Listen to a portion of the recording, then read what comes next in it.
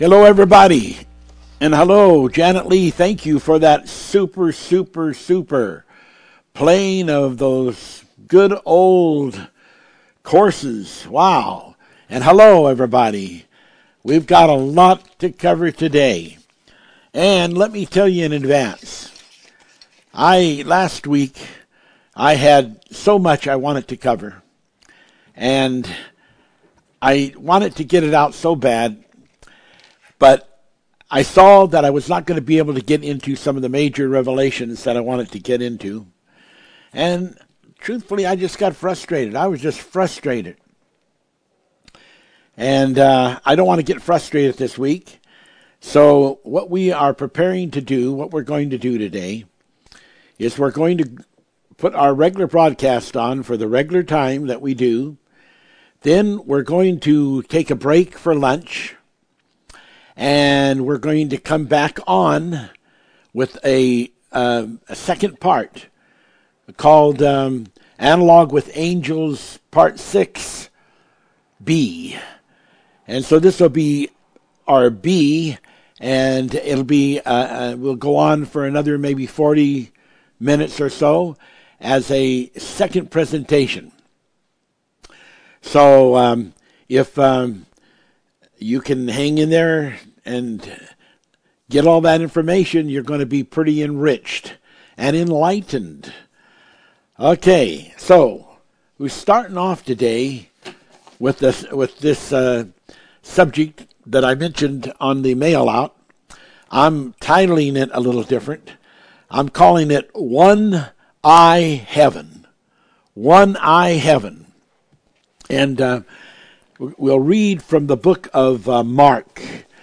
And Mark, of course, is right after Matthew. And so in the book of Mark, chapter 9, verse 47. And let us see what we can find. Here's how it goes. And if thine eye offend thee, pluck it out. It is better for thee to enter into the kingdom of God with one eye than having two eyes to be cast into hell fire. Okay. Now, we want to talk about that. We want to talk about the kingdom of God is referred to in several places as heaven. Sometimes it's they'll say the kingdom of heaven, the kingdom of God. So we're just going to use this as though that is what the reference is, because really that is what it is. So how do you end up being cast into let's say, how do we end up being brought into a heaven with one eye? What kind of a heaven is that? What kind of a heaven would it be that you would have one eye? And by the same token, what kind of hell would it be where it says, and having 2 eyes to be cast into hell. Because there is something about both of those expressions that seem to clearly indicate physical bodies. There's physical bodies being represented. And this is not just the spirit world. Because the spirit world wouldn't have to worry about having 1 eye or 2 eyes, because everything is quite different with a spirit world versus a physical, human-like type of world. So I want to give you the answer to this. And I want to say that any person that was going to be entering the kingdom of God with 1 eye was definitely not someone that was going to the heaven of heavens, the first domain. That is the spirit heaven. That is where God is. The Bible says God is a spirit. That is where God is. The ultimate invisible God. There's no body to see. It's invisible. God is invisible. And so it definitely wouldn't be that kingdom of God, that heaven. Then what would it be? Well, it definitely is talking about the Father's house. John 14. In my Father's house are many mansions. If it were not true, if it were not so, I would have told you. I go away to prepare a place for you. Now, even that language, prepare a place, you would never do that in the first domain, because it is a kind of pluperfect situation where everything never changes. It's always in the ultimate perfect sense. That is why that births and deaths can never take place in the first domain. There can never be any alteration to the perfect flow of things. And that is why the universe is used for having births and deaths, so that new spirit souls can be born that eventually would be able to enter the first domain or the heaven of heavens. So what we have here then is people that would be going to the Father's house, Artura. Now, when it says it's better to go with 1 eye than 2, it definitely tells you something. It is something that is very clearly being revealed there. And Paul describes it. Paul talks about the 2 kinds of persons that have to do with being transformed to another location. And he says, that we shall not all sleep. So you got the group that sleeps, and then you got the group, because in a moment, in a twinkling of an eye, where something's going to happen, and you're going to suddenly be with the Lord. And the Lord said in the 14th chapter of John, I go away to prepare a place for you, that where I am, you may be also. So there's the connection to the Father's house. And the Father's house is a physical house. We will be getting into that more later. Now, what does this tell us? Where it says, you might be able to enter into the Father's house with 1 eye. How could that happen? Well, here's how it could happen. These are people described in the 24th chapter of the book of Matthew, in which the angels are gathering them from the 4 corners of the earth, and they are alive, and they have their present bodies. And these planodomes and ziths of the angels are gathering these elect persons from the four corners of the earth, and the bodies that they have, that is what they are transporting. So if one person ends up having only one eye, that's the body that they have. That doesn't mean that person won't get healed in the Father's house, but when he leaves the earth, he's leaving with only one eye, and he's going to be transported to the Father's house with one eye. Now, if this person was in the sleep and was later being resurrected, and the resurrection was of the nature that that this person was going to be resurrected and be of a select group that would be regenerated, or that would be resurrected, which could mean having the same body. We're going to get into some interesting things on all of that. Then there is scripture that would tell us that those people would not come with one eye or one leg or one arm with body parts missing. How do we know that? Well, there is an example that is given in the 37th chapter of the book of Ezekiel. So if we read from the 37th chapter, it is very interesting how that we're going to show you the reason why, if you're resurrected from the sleep, you would not be coming with one eye. That can only happen if you are being transported in the body that you are, as it is, from the earth location to the Father's house location. In the 37th chapter of Ezekiel, verse 1, the hand of the Lord was upon me, and carried me out in the spirit of the Lord, and set me down in the midst of the valley which was full of bones, and caused me to pass by them round about, and behold, they were very many in the open valley, and lo, they were very dry.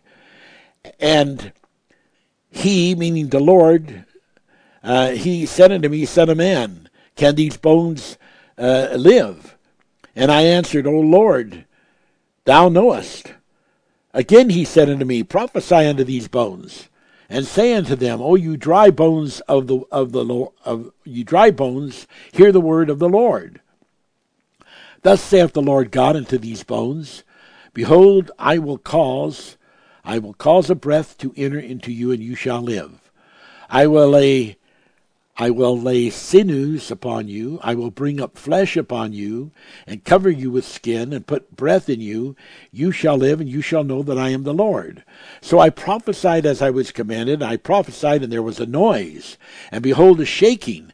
And the bones came together, bone to his bone. And when I beheld, and lo, the sinews and the flesh came upon them, and the skin covered them above, but there was no breath in them. And he said unto me, Prophesy unto the wind. Prophesy, son of man, and say to the wind, Thus saith the Lord, and we're talking a God wind here, Come, O from the four winds, O breath, and breathe upon these slain, that they may live. So I prophesied as he commanded, and the breath came into them, and they lived and stood upon their feet, an exceeding great army. Verse 11, Then he said unto me, Son of man, these bones are the whole house of Israel. Behold, they say, Our bones are dried, our hope is lost, we are cut off from our parts. We see that these people who were cut off from their parts, and that can mean more than one thing, but it could also mean that parts of their connections to other people, their links to other people, their tribeships, but it could also mean functioning parts, legs, arms, eyes, ears, because we see that in this prophecy that the bones all come together. So if there were any bones that had been broken and or cut off or separated, all these bones in the resurrection would be coming together from the single DNA of any bone. The wholeness of that person would be resurrecting, and that person would become a whole person. Now they have provisions on the planet Artesia, the Father's house, where they can take people and they can restore them. It's very advanced medical. And so in the end, there would be nobody there with, missing parts and one eye. But on the journey from the earth, where they had the one eye, till they got to Artesia and had their opportunity, that is the only way they could have entered into that kingdom of God, that paradise, the Bible describes it, that heaven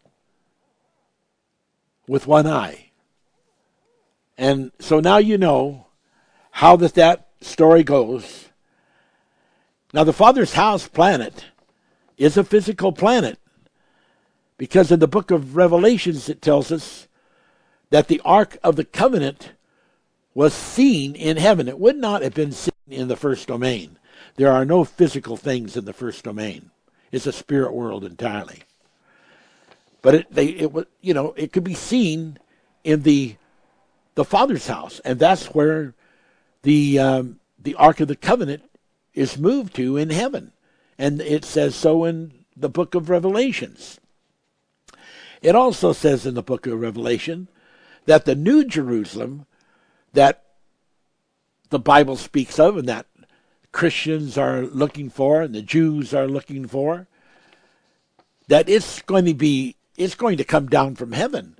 It's not going to be built like all of the other temples and houses of the Lord and walls of Jerusalem were built in the past. Even though there were spiritual attributes that were interwoven into the mechanism of like making some of these building various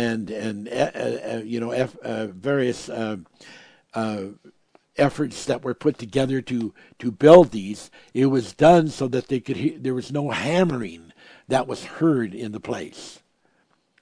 But even though they did all those kind of things, it won't be the same, because this particular Jerusalem is going to be like a planetome, and it's going to come down. It's going to be much larger than any other Jerusalem they've ever had, as far as, the temples and the worship and all that, which will be quite different from anything like the old temples. And so that is a physical thing. And those are physical things coming from a physical planet called the Father's house. And that is then the revelation and the tie-in to that one-eyed heaven. Well, there are the sleeps. We talked about, those that are asleep. Matthew 9:24, Mark 5:39, Luke 8:52 talk about a lady that the people thought was dead. In one instance, she's being carried in a coffin or sepulcher to be buried. But Jesus happens to come along and he says, "This woman is not dead, she sleepeth." Now, there is no doubt something so deep, so embedded of meaning, that there is a super kind of interpose, an interposition that happens in which people go into a sleep, but it's not considered the sleep that is a sleep of death. we're not exclusively speaking of death of the physical, because sometimes it can also mean death of the spiritual, like the second death. But we will leave that open. But to understand that these particular instances that have happened had a destiny factor to them. And this woman was involved in a destiny factor. And she was to be awakened out of that sleep.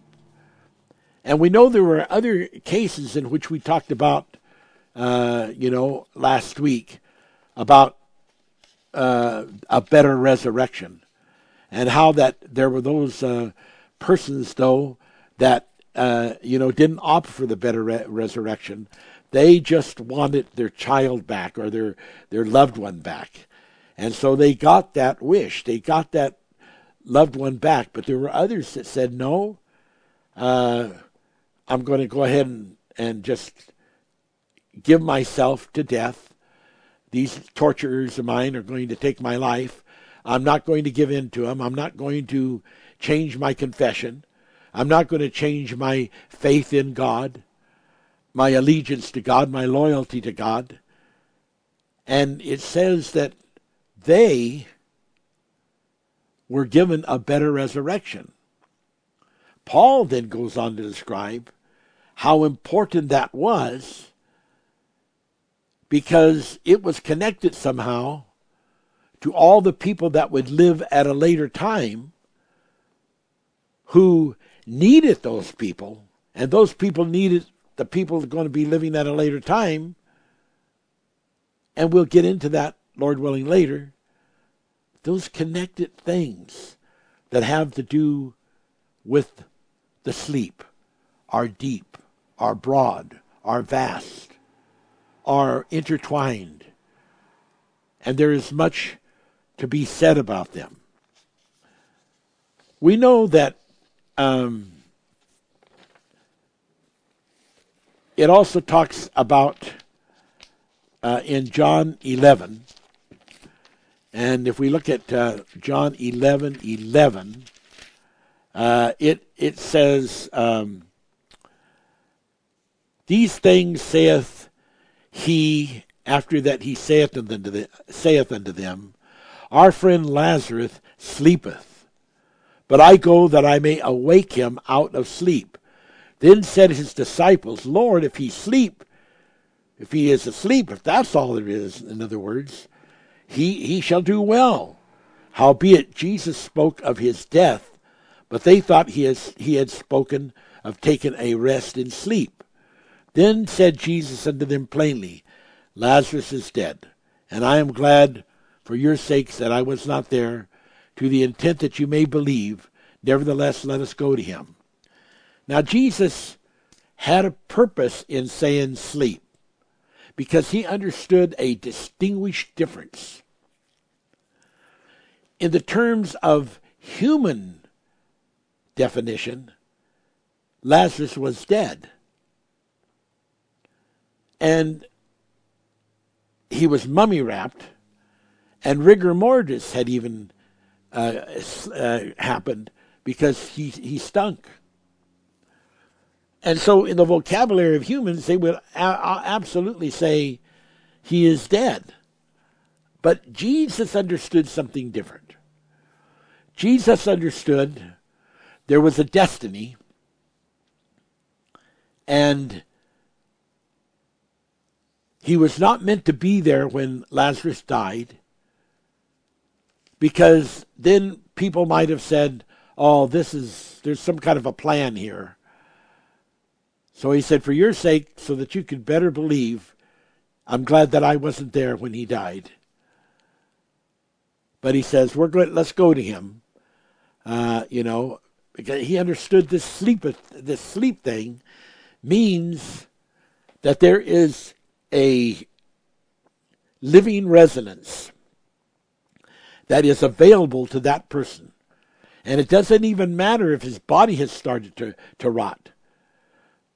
One small DNA cell or from a hair or from a fingernail or whatever can reinvigorate his life. And all that takes is the Word of God. In the beginning was the Word, and the Word was with God, and the Word was God.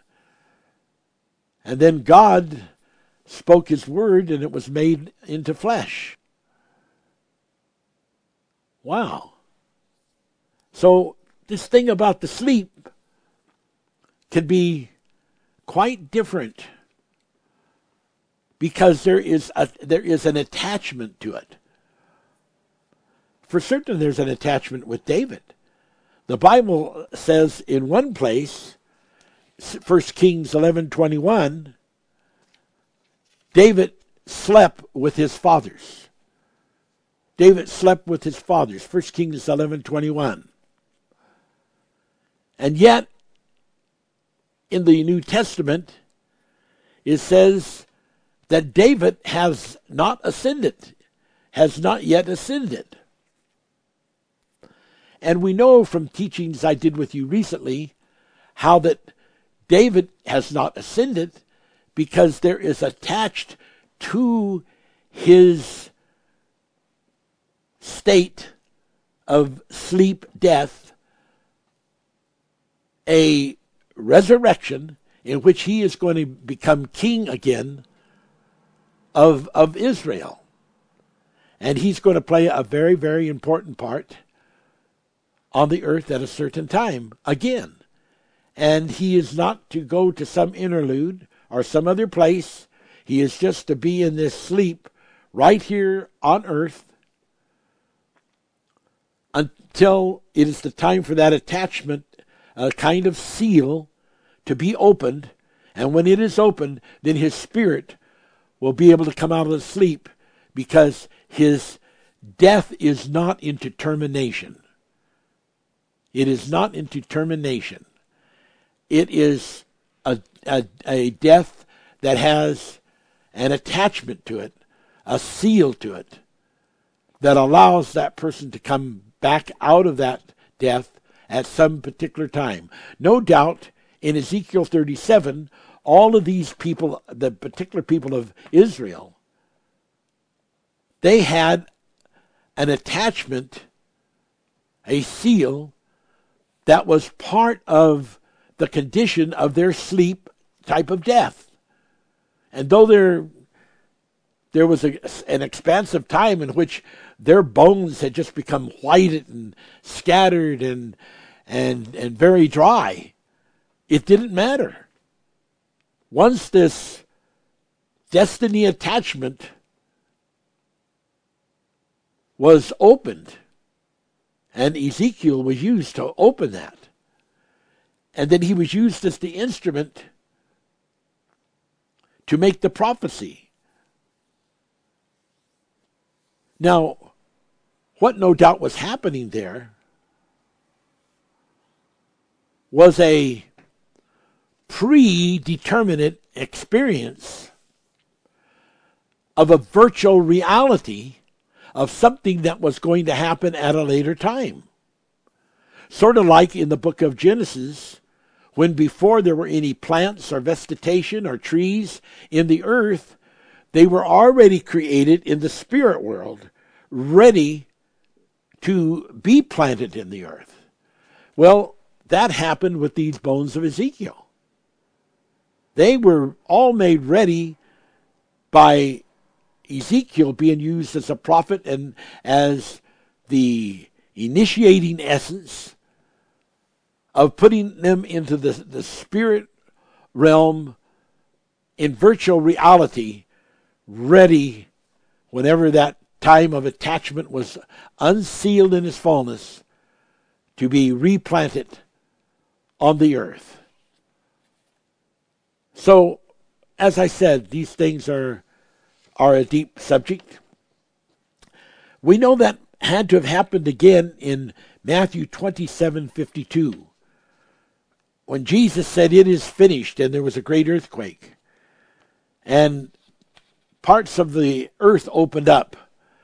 And in Matthew 27:52 it says, the body of the saints which slept arose. And they came up out of their graves, and they went and witnessed to different people. Now there's always a 30, 60, 100-fold of those kind of revelations. There is a sense in which there is a memory thing that is expressed here. But there's also a sense in some of the other folds in which there is a literalization of this resurrection that had a attachment to it, a sleep that was not a sleep of ultimate death, but a sleep that was attached to an ultimate resurrection. And the only thing that was going on with the displacement was a temporary displacement, in which there was a state of sleep before, or you could call it an interlude, before that event could be triggered. And the thing that triggered it was when Jesus said it is finished, and when the earthquake happened and the ground split open, that triggered that it was the opening of the seal. And the body, and these people were saints that were in the sleep. They arose. They were into a resurrection.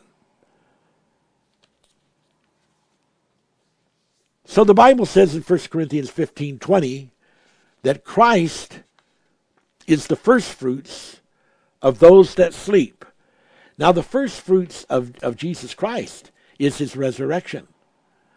So there are a first fruits type of people that are in the sleep. And those that are in the first fruits type of sleep are in that same type of sleep that Jesus went into when he went down into visit the prisons, the spirits in prison, and then he arose again from out of the grave, out of the sleep, out of the death sleep, or whatever you want to call it.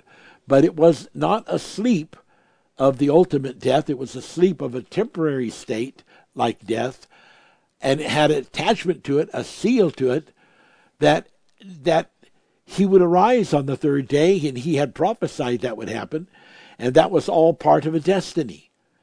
So there are people out there who you could look at and say they're dead, but they're really not ultimately dead. They are just in a transition of sleep because they have attached to them a seal which has a point of time, a point of destiny, in which they will come back on earth or wherever it would be, and come out of what would then be called the sleep. So those things are very, very interesting, in my opinion. The Bible says in 1 Corinthians 30, let me just turn and look at that, because that is a very interesting scripture. 1 Corinthians, you can turn to it, 11:30.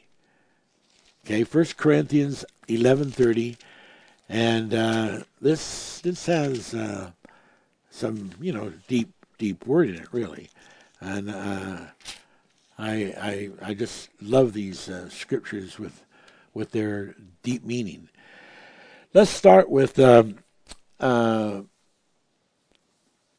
verse 20. Let's start with verse 25. 24.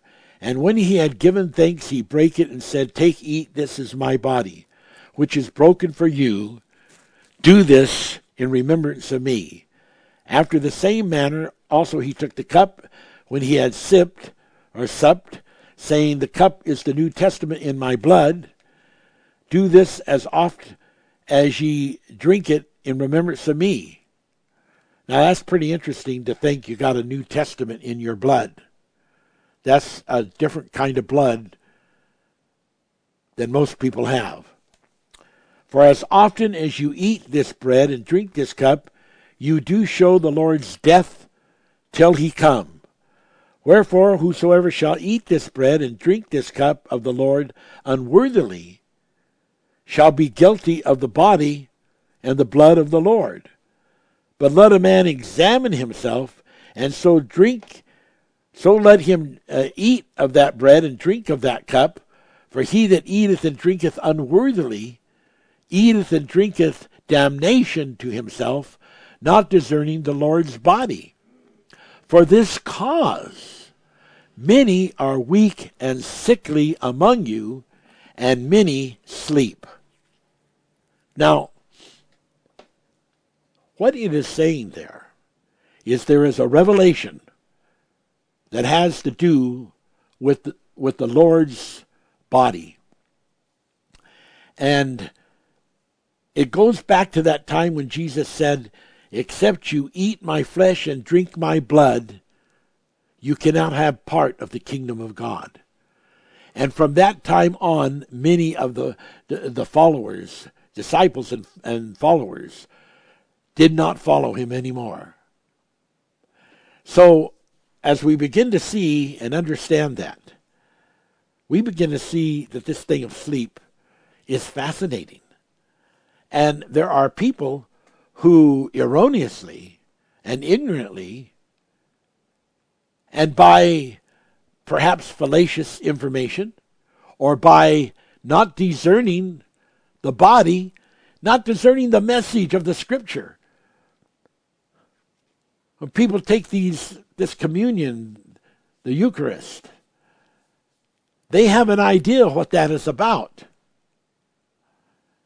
And what they think it is about is like what the Holy Manifest said. What you see is not what is. What you see is what is not. And so, not understanding that thing about the body, not understanding that revelation, is plain outright dangers of destiny, because it could change a destiny if you don't discern it. And you are partaking of it because what you have done is you have climbed into the mode of obeying the things that Jesus has said to do, which were symbolic and metaphors of something that was very, very important to understand, first in a virtual reality sense, and then in a physical, spiritual sense. And that physical, spiritual sense, of course, is part of trans-assimilation. Without understanding the trans-assimilation, that the whole New Testament of everything that has to do with the gospel of Jesus Christ is in the blood of Jesus Christ. And as we will hopefully get into this subject later, it is a major, major, major revelation of salvation.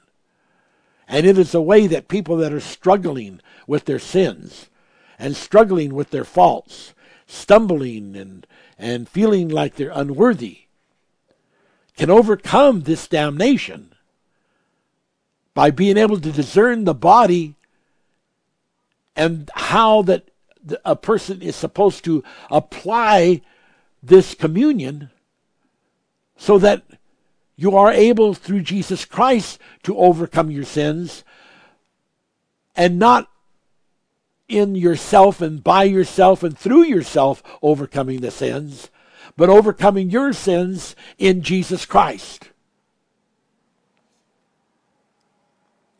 And so, many are sick and sleep before their time. Okay. We're going to take a break. Janet Lee is coming to the organ.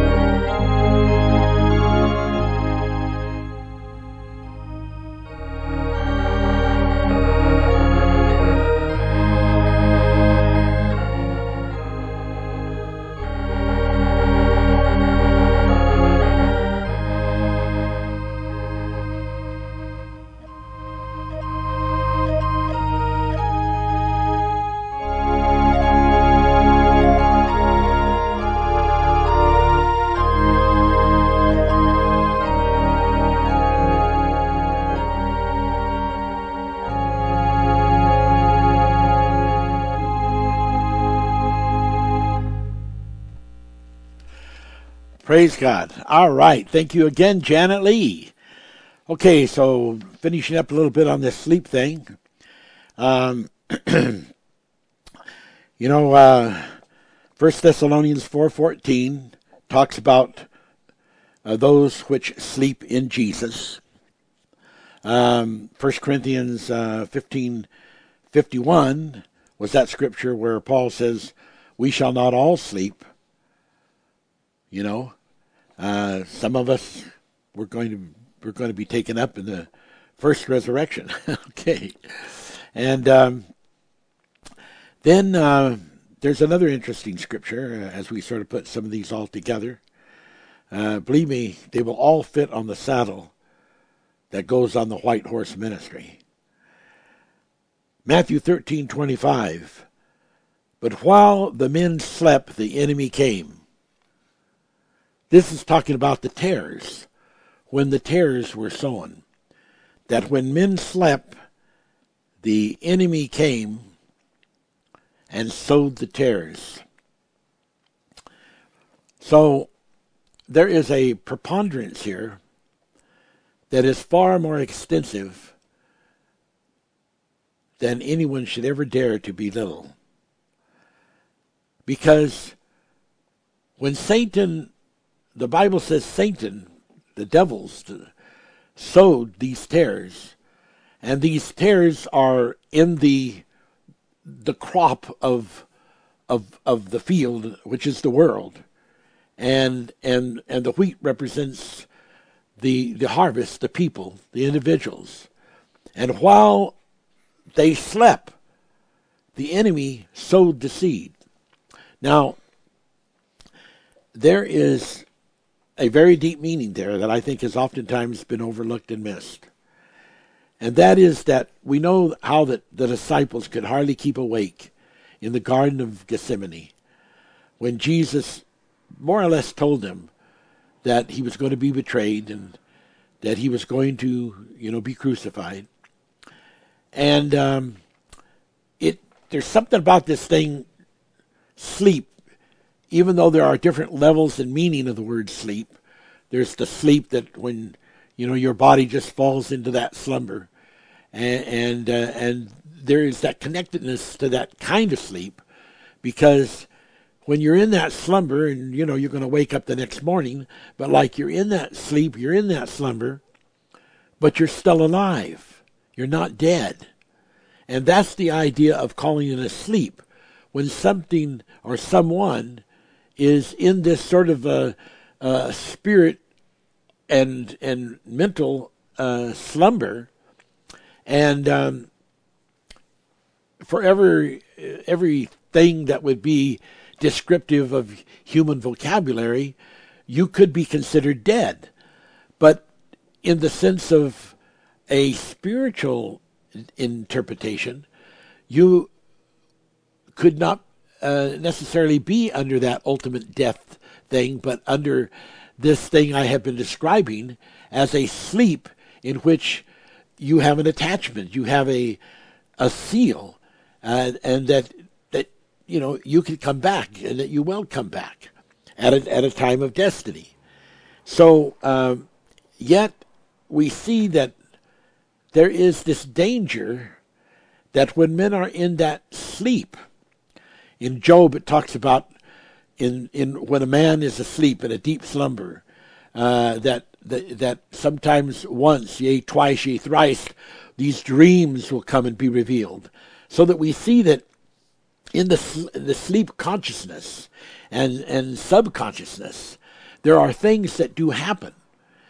And so Jesus is describing that there was a time when there was a general sleep subconsciousness in effect. And during that time of sleep subconsciousness, and this would be going way, way back, even before Adam, to the time of the souls that did not have, to this time a type of the people souls that did not have spirit souls, and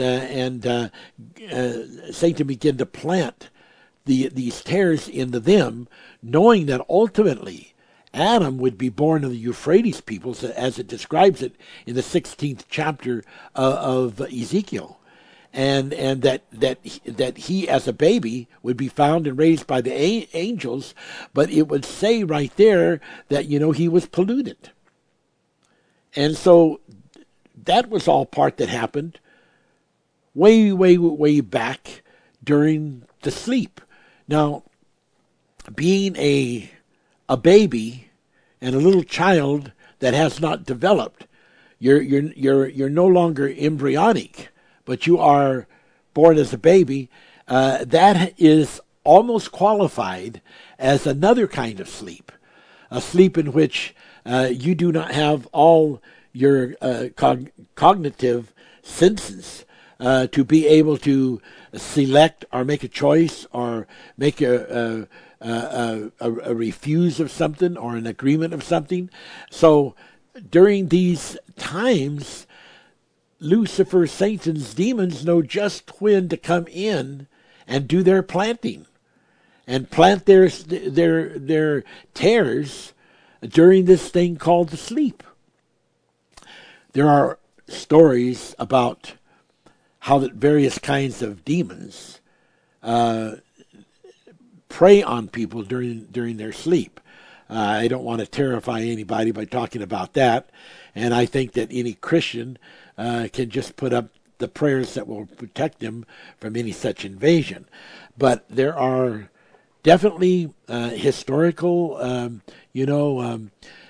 stories and historical happenings in which you can see that Satan and his demons are wise enough to come in at a time when there can be the least resistance, and to make that implanting. And then that implanting is going to be there to the end of the world, because if you begin to take these tares out of the people, the kind of operation it would be would destroy a big part of the people. Jesus said, "You'll destroy the wheat." So you have to leave it till the end of the world before that separation can totally be taken out. Now, there is only one person of all the Ophanims who did not sin, and that was Jesus Christ. And Adam was chosen to bring sin into the world. I think it's the 8th chapter of Romans, and to make this sin to be magnified and be revealed. But it was there was more to it than just that. There was not only the sin that happened from before the world, but there was the physical pollution as well as the spirit pollution. And so that had to be manifested so that there could be something done to deal with it, to eradicate it. There was only one person of the Ophanims who did not sin, and that Ophanim was the leader of all the Ophanims. He was the captain of the host. He was the the Lord of the host. And that was Yaviel, who then came down as Jesus the Christ. Now, because that he did not have any sin that he was bringing into the world, and because that he did not have a situation where, not having that sin, he could be planted into, because there are laws when you have any human being or any entity that has a spirit soul.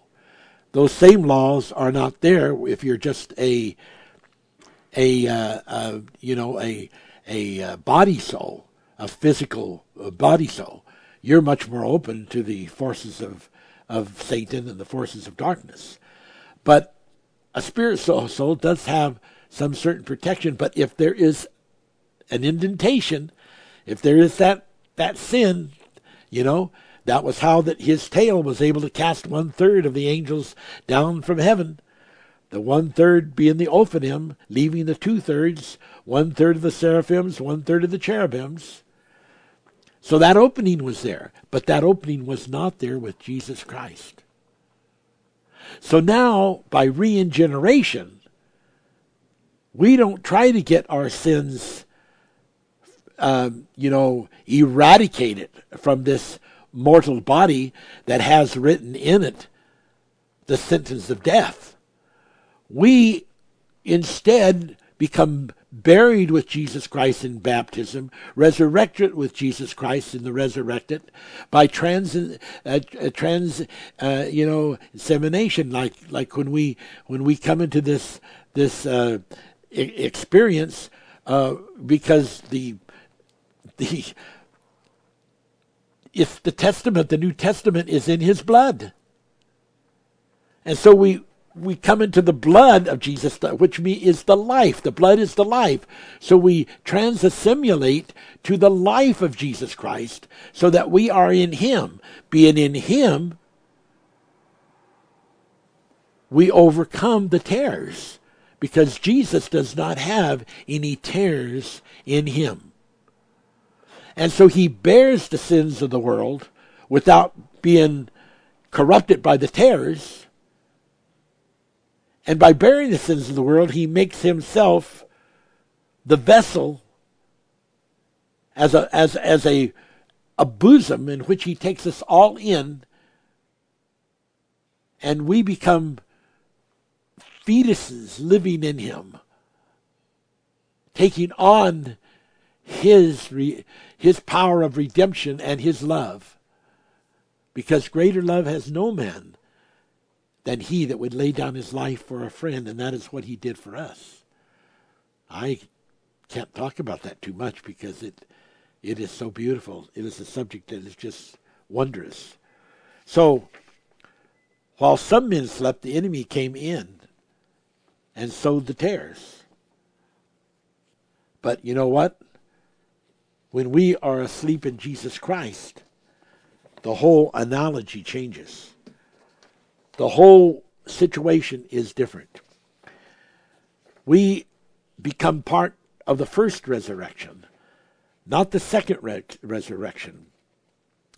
Now, what will happen after the Great Tribulation? A lot of people think that's just going to happen any time. But we who are in this deep manifest teaching know that that is not the teaching at all. We know that this is a long, long, long ways off. And it's going to be closer to the end of the time of the 70,000, 80,000 years. And then people that begin to be born, just before that tribulation, or just during that tribulation, or slightly after that tribulation, when they transpire, they will go into the sleep and stay on earth. Because it will not be that long of a time before the conclusion of all the things that are going to happen and the white judgment. And so there is a constant flow of change that happens, and the effect of things. Jesus said that in John 5:29, the hour is coming in which all that are in the graves shall hear my voice, and shall come forth, and they that have done good unto the resurrection of life, and they that have done evil unto the resurrection of damnation. And that's why it's predicting these at that time souls that would be under the altar, is because of all that time frame. Revelation 6:9 through 10, and it's called the fifth seal, and that's all tied in with lots and lots of revelation. And it's Paul was including everything. We shall not all sleep, but we shall all be changed. 1 Corinthians 15:51. And these souls under the altar, they want to know how long that they got to just be in this, displacement and waiting.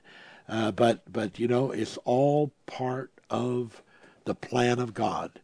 And but we know that there is a resurrection of the just and the unjust. Acts 24:15. We know that in Romans 6:5 that we'll be planted in the likeness of his death, and we shall also be in the likeness of his resurrection. And it is so important to have that understanding. It is so important. Now, when, Lazarus died, he had been 4 days, and he stunk. And when Jesus said, roll the stone away, they said, well, are you sure there's going to be a horrible stink and smell come out? He's been in there for 4 days. And Jesus groaned within himself, rolled the stone away. And then he said, Lazarus, come forth. And Lazarus did come forth, because Martha had first met with him before this happened. And he was, talking about the resurrection for Lazarus, and that was the brother of Martha. And she says, Lord, I know that in the resurrection, at the last day, that he will be resurrected. But he wasn't talking about that particular metaphor. Yes, that's going to happen too. There's going to be last day resurrections, like those people that are involved during the time of the tribulation and just before and just after, because only a very short period of time. The time's going to be shortened during that time, so that is all going to happen, and that's all part of what the Scripture is talking about, But prior to that, then there's going to be all kinds of various type of applications of the meaning of the resurrection and how it works and so forth. These things are just absolutely utterly interesting. It's just utterly interesting. When Martha said, I know at the end of time that yes, last day, meaning just at the end of this closing of this time of the covenant, which the 105th chapter of Psalms verifies, and Galatians says that it can't be disannulled, and it's the 1,000 years of covenant that God has made and made a promise to. And that 1,000 years times 70 or times 80, which is described in the 90th chapter of Psalms, which is the life average, not the family type of average, but the life average of persons, is going to make it 70 or 70 or 80,000 years. When it gets into that time, then it'll be the last day type of resurrection, and the people will be staying here on the earth for that. Now, Jesus said to Martha, I am the resurrection. And that was his answer. I am the resurrection. You're looking for a resurrection.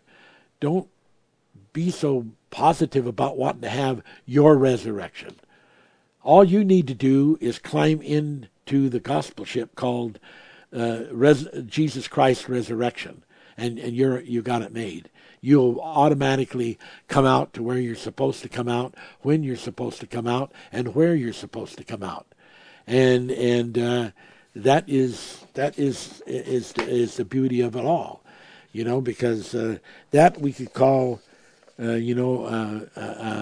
isotope. That is revealing, the body, because in 1 Corinthians 15:35 through 44, it says the bodies we now have, called humans, is in seed form, and that resurrection is going to happen. It says you're thinking that you're going to come back looking like the seed. But when the seed dies, it doesn't come back looking like the seed. It comes back like a plant. Sure, there are seeds that are reborn, but the plant is the body, and the seed is not the body. And so that is, what we have to understand. We should probably turn to that and read it. Let me turn to 1 Corinthians 15. Because that is quite a powerful examination by Paul of this whole thing that has to do with the with the resurrection. Okay, now we're turning to the 15th chapter of 1 Corinthians, and we're looking at verse 35 to begin. Okay, here's what it says: Some man will say, "How are the dead raised up, and with what body do they come?" Thou fool, that which thou sowest is not quickened except it die. So what is Jesus saying here? Someone says, okay, with what body do we come? Because Jesus knows that they're talking about, what's our body going to be? Are we going to come back at 20 years old? Are we going to come back at middle age? Are we going to come back as old people? As real young? What's the body condition going to be? They're totally captioning on that idea of, what's the state of our body going to be like? Are we going to be totally healthy, totally happy? Who will be our accompaniment? Will we have all of our friends and our family? And Jesus said, when you think like that, and when you talk like that, and when you believe like that, you are a fool. Okay? Now, Jesus is saying this by the Holy Spirit through Paul, because I really believe this is the Word of God. Some man will say, how are the dead raised up?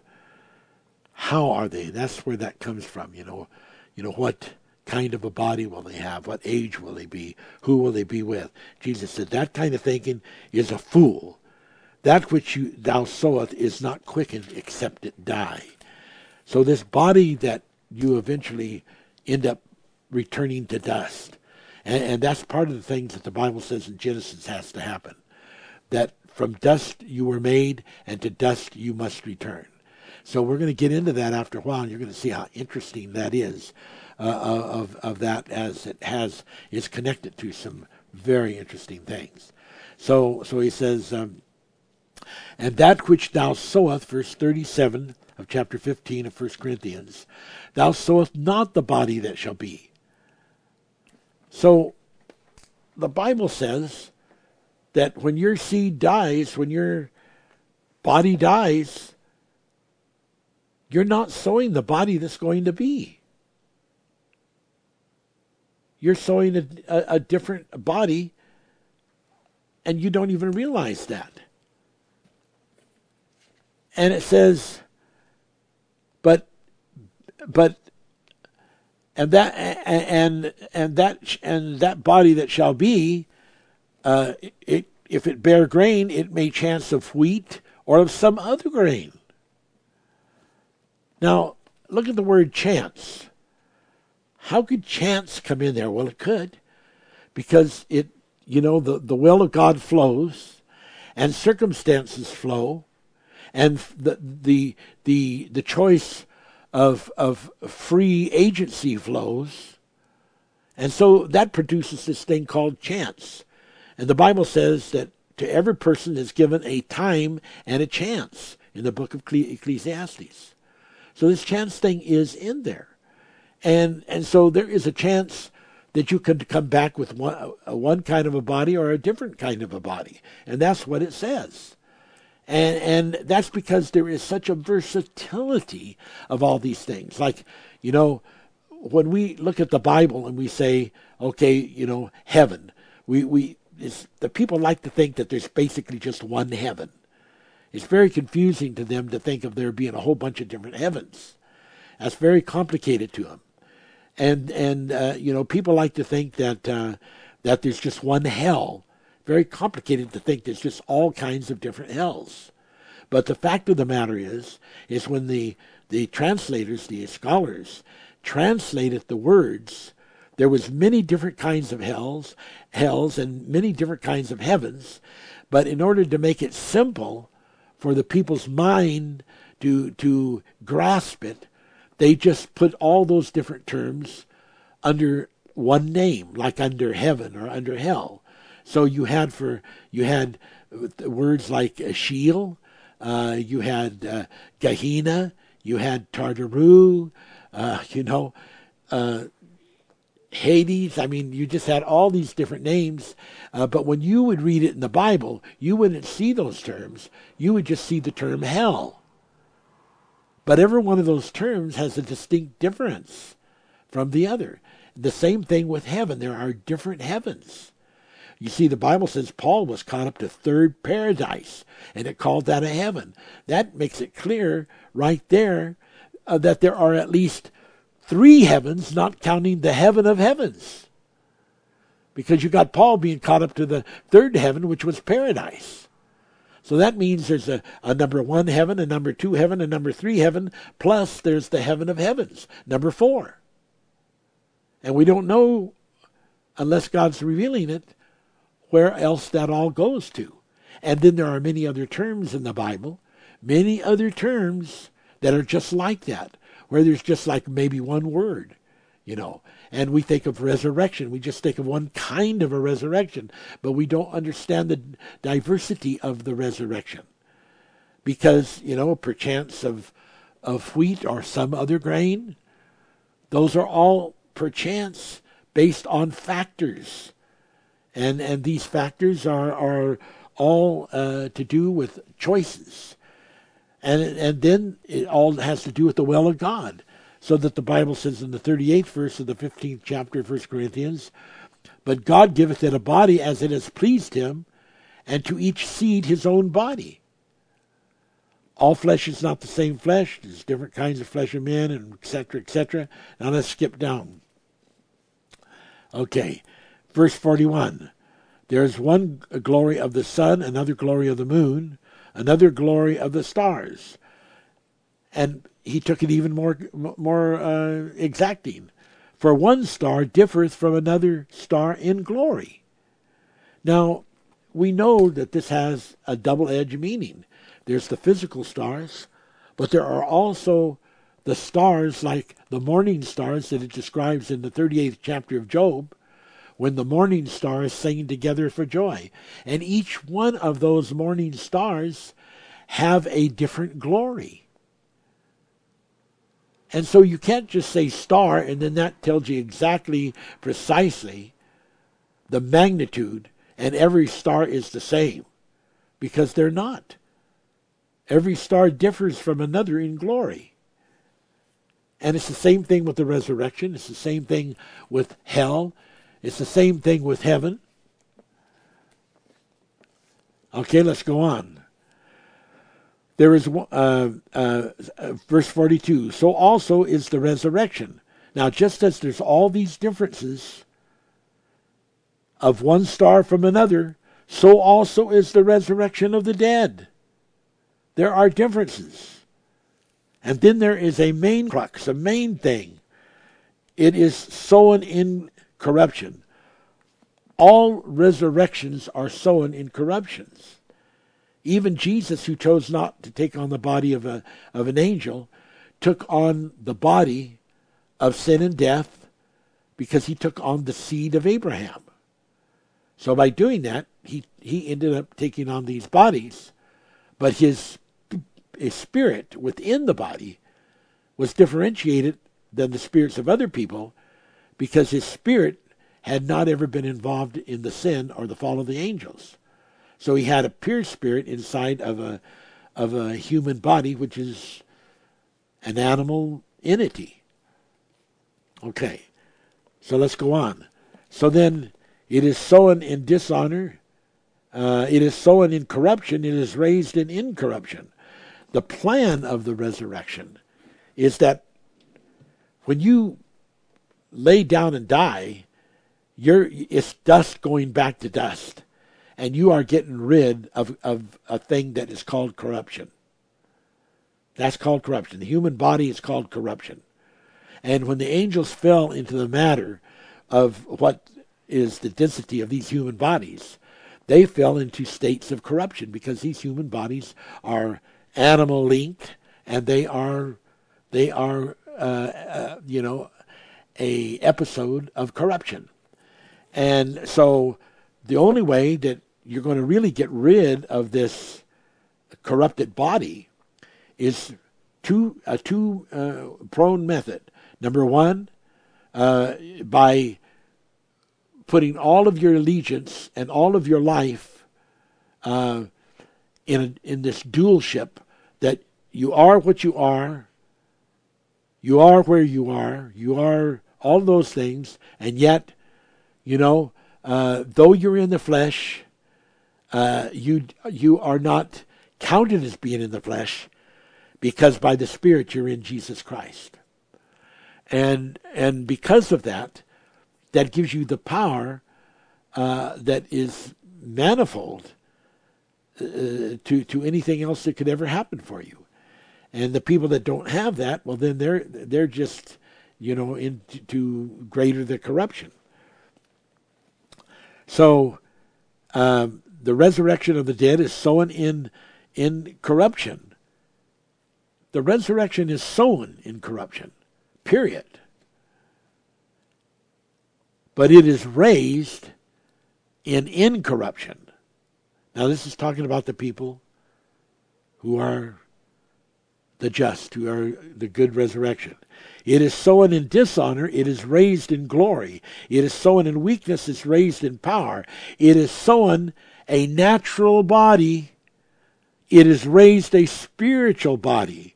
There is a natural body and there is a spiritual body. So the spirit, although we don't think of a spirit as having a body, it does have a body. And this body is capable of just taking on different forms, and it can be invisible, or it can have a way of developing itself so that it can be seen in the sense of a photo transition or photo translation. And so this was what happened with when Mary Magdalene saw the gardener and then found out he was Jesus, and he said, "Don't touch me. I'm not yet ascended." In other words, he was in this process of dematerialization and rematerialization, and so very, very important. Don't touch me, because he knew your hand would go right through me, and that'd be a horrible shock, and that was still taking place. Just hours later, then he was allowing people to touch him and encouraging the disciples besides to touch him. So we see that was a temporary thing, and the photo transition and all that does explain it. So we have a spiritual body and we have a natural body. And, it is written, the first man Adam was made a living soul, the last man Adam a quickening spirit.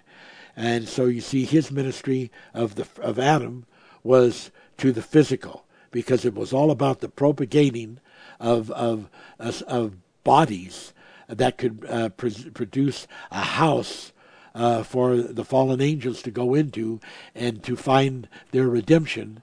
And then at the close of that life, when the dust returned to dust, they would be able to then be resurrected and return to the spiritual body.